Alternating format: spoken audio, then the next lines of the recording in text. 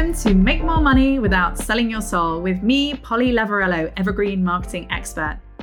This podcast is for you if you are an online entrepreneur who's looking to simplify their business to scale. On this podcast, you can expect to hear regular talk about wealth, about selling, and about well-being. Because I believe these three core fundamental things are pivotal to your growth moving forward.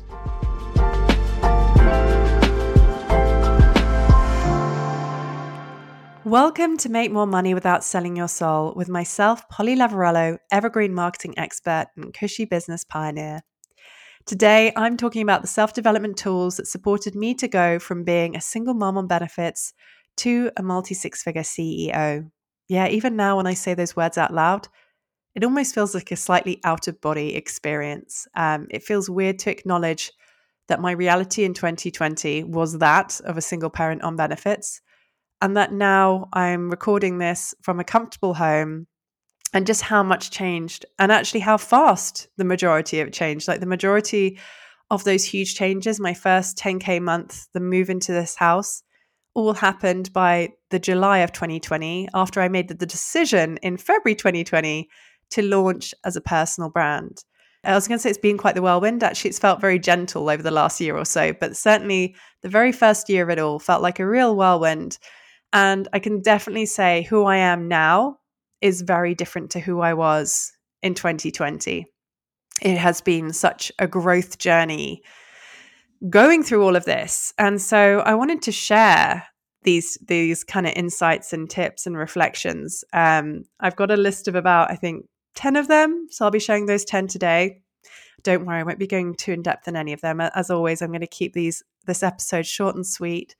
But it felt like a really relevant conversation to have. And it's one of those things that I wanted to speak to, one, to kind of get a sense for the appetite for these kind of conversations, partly because when I became a single parent, when I became a single mum, I feel I should say, I remember actually Googling in 2018 when it all kind of was happening. I remember looking for examples of successful single mothers because my whole world was crumbling around me.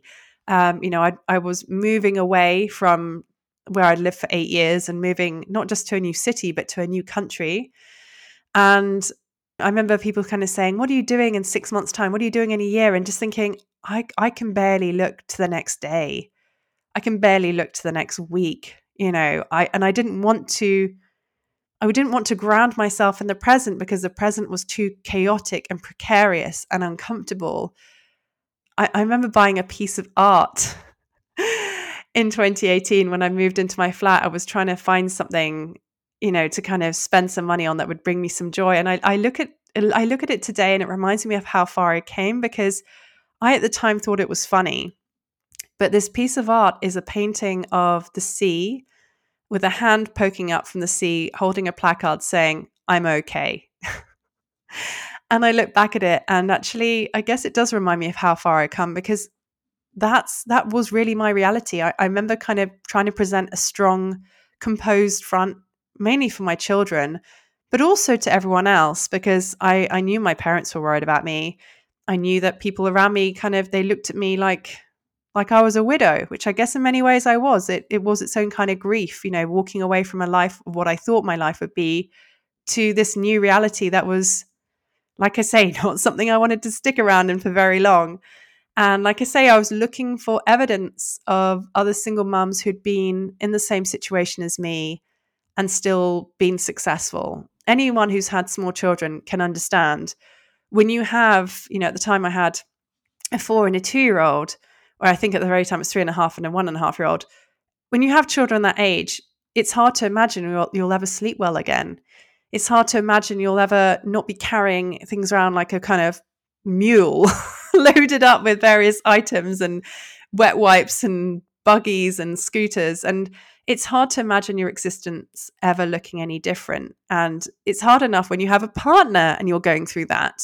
But to be going through that experience alone, while also recognizing that you need to provide financial security for those children and the holidays you still want to be able to take them on and the life you want to give them and the birthdays you want to kind of celebrate with them and recognizing that's predominantly on you.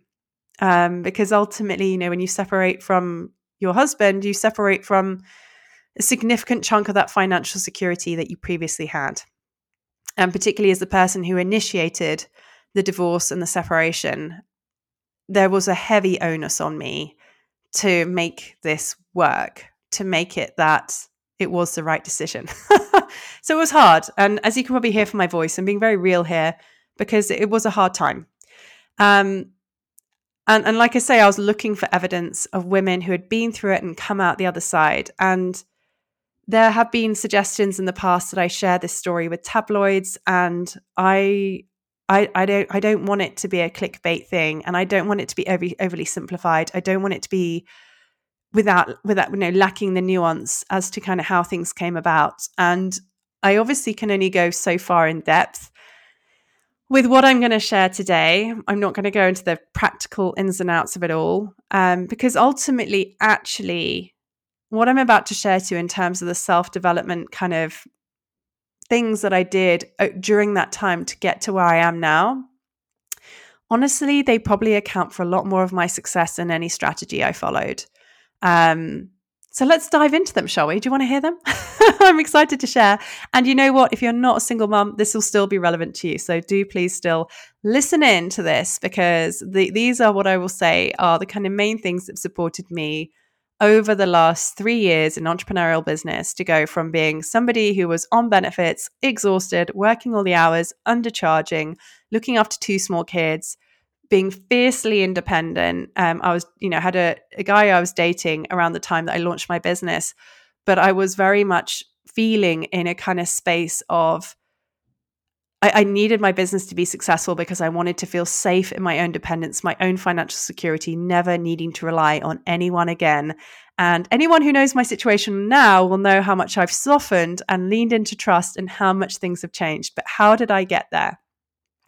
So firstly, actually, it leans perfectly into the first note I've made, which is don't be afraid to ask for help. I think I was so keen to be that warrior woman. I think I was so keen to prove that I wasn't making a crazy decision, that I wasn't very good at asking for help. And actually learning to ask for help took so many different guises. Like between the Friday night where I admitted I don't like to cook, so I'd order a takeaway in. Like it would be the cheapest takeaway of like chicken and chips, but I would do something so that I didn't have to cook a meal on a Friday, because it gave me a very much needed break with 2 very small kids and me basically working, whether it was looking after the children or whether it was actually contract work and later on self-employed work. I was, working from pretty much the moment I woke up to pretty much the moment I went to sleep. Actually, there were very few breaks. So learning to carve in ways to get help. And then later on, when I was going out with my boyfriend, we very early on had the conversation where I was honest with him and said, I really see myself being successful in business and I really want to do that. I'm really excited about the online business space. I really enjoy kind of journalistic type work I've done in the past. I don't entirely know where things are going, but I know that it's a space I want to jump back into when I have the chance. And he was very supportive. And we discussed the fact that it may end up looking like me being the main earner and him supporting with a lot of the childcare, because I said to him, it's really important to me with two children, undiagnosed, then on the spectrum, that there was somebody who was consistent there for them. And he was on the same page. But I wouldn't have known that had I never had the nerve to ask him. And I have to admit, prior to becoming self-employed, I don't think I was very good at doing that. And learning to ask for help made a huge difference. The second piece that has really helped me and really accelerated my growth has been thinking like a CEO. What do I mean by that? I mean that one of the first conversations I ever had when I became self-employed with my uncle, he was very proud that I was doing all of this. And at the same time, he always was very practical. And he highlighted to me that with 2 children who are dependent on me, being self-employed and doing the kind of work that was reliant on me meant that if anything should ever happen to me, we wouldn't have that stability. So from the very get-go, I recognized that I needed to create digital products, digital offers, a team, and things that didn't just solely rely on my shoulders and me showing up. Otherwise, my business was not going to be robust. And this is the beauty of being a single parent, because to be honest with you, if I had a partner who also brought in consistent enough income that covered most things, I probably wouldn't have been so assertive about the moment I saw any money coming in, hiring that first VA, creating systems, creating processes, really looking at things through a kind of really laser sharp focus, because I knew that what I was building was much bigger than me. And going in with that mindset from the outset has helped me get to where I wanted to be so much faster. The third thing that's really, really helped me, which again has been very much a side effect of being a single parent. In fact, I almost feel I should have named this episode The Reasons Why Being a Single Mum has actually immensely helped me grow my own business, is that failure was never an option, because it wasn't. Like, to this day, I'm pretty sure if I were to find a marketing job, it wouldn't pay me as well as the work I do now, for sure. It would probably involve way more hours, way more pressure, way more expectations to travel around and do things that I don't necessarily want to do. And so as soon as I got started on this path, there was nothing that was going to throw me off it. What does that mean? That means every time I've had a client say no, or a prospective client say no to working with me, I've already been focused on the next yes that is potentially going to come in. I've been like, okay, I've been able to be philosophical about it. I don't dwell on these things. Similarly, if I have a month that is quieter than the next month, again, I don't let it kind of rock the boat too much. I look at what I can learn from it and I move forward. And that can sound almost borderline robotic. It's not. It's actually really human. But what I will say is I actually had another client reflect something similar to me recently, in that she's qualified in one very particular area and she has a certain methodology that she loves to use with her clients. And she recently shared with me, after coming outside the other side of Scale with the Power One, that she, 6 months after finishing the container with me, she'd had like one of the best financial months ever, that she felt like she'd finally kind of really refined her evergreen offer and evergreen funnel to the extent that she felt really confident that these kind of results were going to be her normal now. And of course, after celebrating her, I kind of said to her, well, I'm just so happy for you. I'm so happy that you persevered. I'm happy that when you had the months and you didn't see the results immediately, that you kept on tracking and that you kept on testing and refining, because look at where you are now. This is amazing. And she kind of said to me, well, Polly, I mean, what else was I going to do? This is what I do. This is how I help people. I was always going to find a way. And I was like, yes, I wish more entrepreneurs thought this way, rather than thinking, oh, this isn't working as soon as I want it to. What else can I be doing? What other offer can I be creating? Or who else can I work with? Or what mentor do I need to hire next? Like, if they could actually learn to trust in themselves a bit more and really commit to a strategy that feels good for them, then it will come in the end if you're consistent. But most people aren't consistent. I'll tell you that for nothing. Most people are not as consistent as they could be. And they are probably like literally, it's like that kind of illustration that some people show occasionally of people kind of like chipping away at a gold mine, and they're like inches away from getting to the gold before they throw down their tools and say, it's just not working. And that is so often the case with entrepreneurs in the entrepreneurial space. They're like, oh, it's because no one wants high ticket offers. I'm now going to go create a low ticket offer. And it's like, no, all you needed to do was refine your messaging around that one offer, and chances are you would be fully booked by next month. But they've just walked away and are now wasting another 1 or 2 months developing something which they're probably going to also give up in 3 months' time and move on to the next thing. But it's the most frustrating thing to observe in the entrepreneurial space, particularly in the coaching space. So please do not be one of those people. When you recognize that failure is not an option, how do you behave? Or let's put it the opposite way, where success is inevitable, how do you behave? And again, to be honest with you, it's also about the work of finding an offer that you are so committed to, that you are willing to be consistent, that you are willing to learn and refine, because you know what you've created is worth it.